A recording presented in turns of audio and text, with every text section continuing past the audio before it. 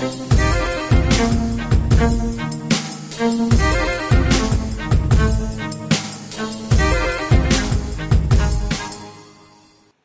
a dark Tuesday night, Phil Brindalow walked home. Phil thought to himself about all the wonderful things he was looking forward to doing. He had an Instagram account dedicated to posting pictures of the actress Jennifer Lawrence, with whom he had a quite unhealthy obsession. His account had thousands of followers, and he occasionally used it to post his own reviews of films and television and such, to which he got much attention.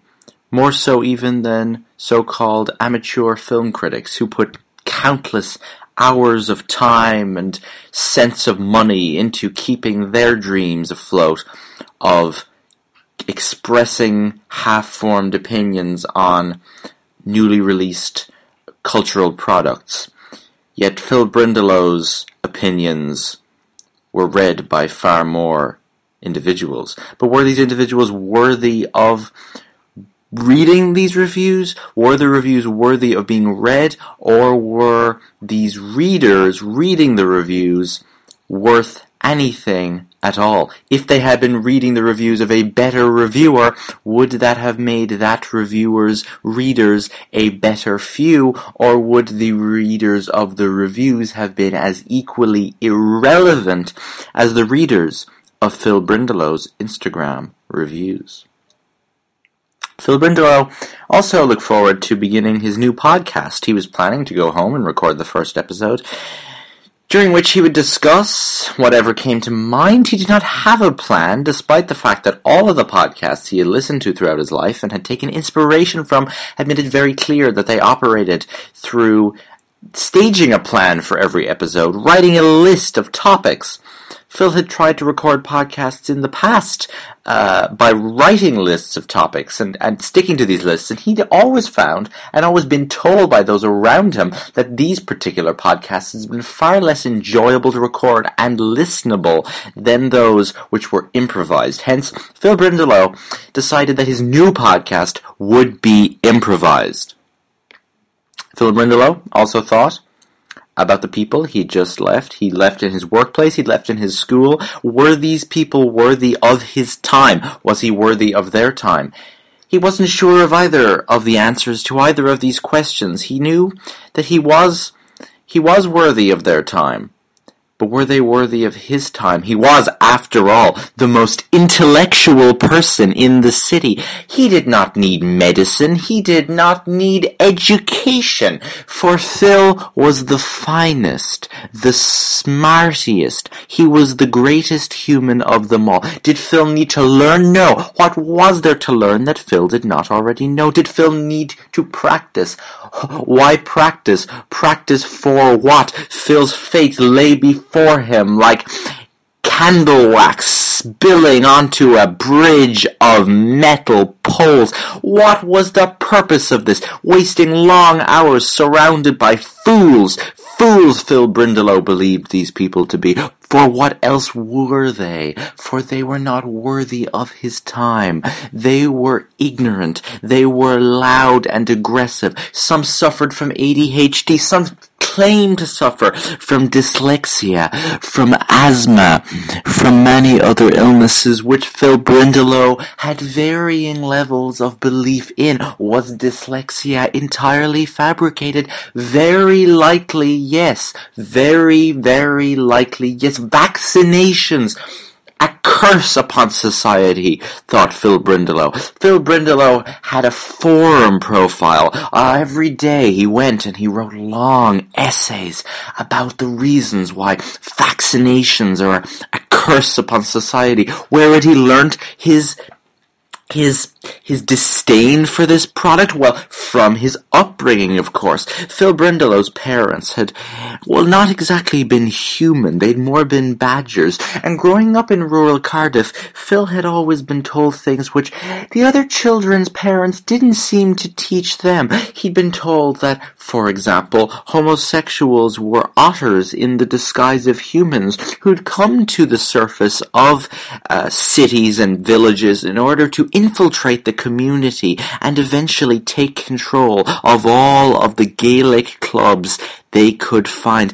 Gaelic in Wales, not an extremely popular sport, knew Phil Brindlelow, but Phil Brindlelow thought all the same this was quite a possibly likely scenario, and that the Badger parents may not have been false. Who was false? Phil Brindlelow knew many people who were false. He knew an Italian. Her name was Esperanziotti. And Esperanziotti, the surname Bianciccardo. Esperanziotti Bianciccardo was a false person. For he/she, we don't yet know the gender, told Phil Brindlelow that Italy was a country, not an island, and Phil Brindlelow had reason to believe that Italy was an island. When signing up for a website called ChristianMingle.com, Phil Brindlelow had been asked to choose his country of residence. Phil Brindlelow had scrolled down the drop-down menu between Ireland and Israel. He'd seen Italy listed beside it, the word island. Was Italy an island? Or was it a proper country connected to mainland Europe through borders, land borders, peninsulae? What was he thinking? That is not yet known. The dripping tap continues on its journey.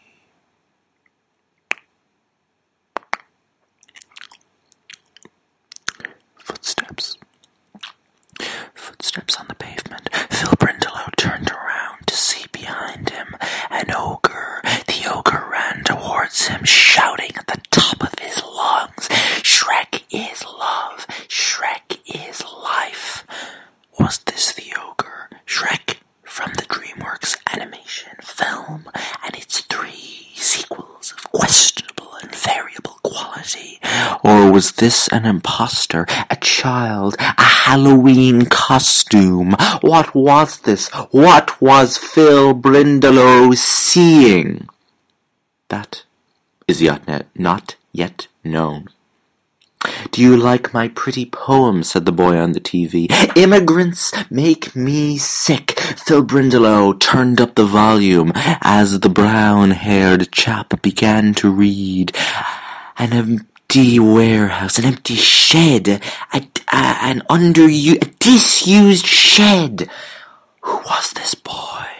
Why was he on the television? He had filled Phil Brindlelow's dreams, his daydreams, his nightmares for the past 6 months. Was he an illusion, or was he really a human being come from outer space even to take Phil Brindlelow, to caress him gently as he went to sleep at night before tossing him into the inferno of deliberation? Say Fanta. Say it again. Say monotony. Say fear. Say Liechtenstein. For what is one word but another transposed to be of purposes new? I do not know, said Phil Brindlelow. I do not know. For what is life, and what is death, and what is love, and what is sacrifice? Blue, green, yellow, orange, purple, mink. Is that a color? Thought Phil Brindlelow. I do not know. He walked slowly that day. He had his hands in his pockets. They were cold. He had developed chilblains, red and thick and peeling away at his skin. These chilblains were a curse upon Phil Brindlelow, arriving every February with no pause for warning, with nothing, just they arrive with the cold of his hands. He had his hands deep into his pockets, but not too deep, definitely not too deep, as Esperanzio walked past him and goes, Phil Brindlelow, you are false. I am not false. That is a false statement, said Phil Brindlelow. I did not give you permission. You have no right. You have no right. Phil Brindlelow's cheeks were red with the cold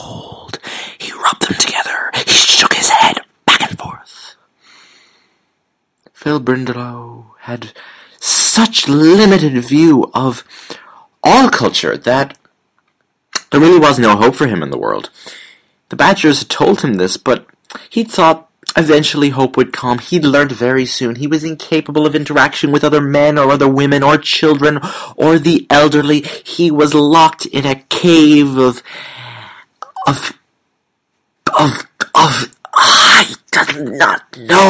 I do not know, thought Phil Brindleow. The solvent usage, it had done this to his mind. The mind had been shrunk like a potato with matchsticks prodded through its veins 7 years before. 2006 it had been.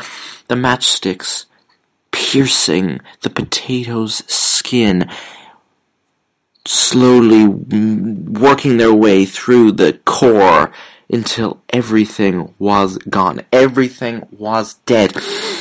This was enough. This was the end, thought Phil Brindleow. I'm done here. This is the end of everything.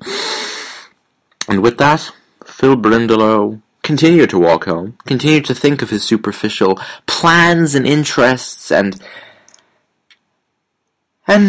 we continued to listen. That was that for that day. And Claude looked from on high. He looked from his window, and Claude thought, Here is my next mission. I needed a new mission, and here it is. I look forward to completing this mission.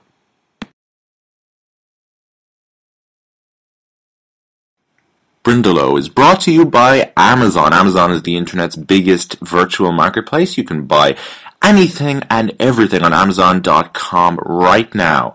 We're proud to have Amazon as a supporter of the show. They are also supporters of BuzzHub Entertainment and the JL Show. Visit buzzhub.info and jlshow.info for more information.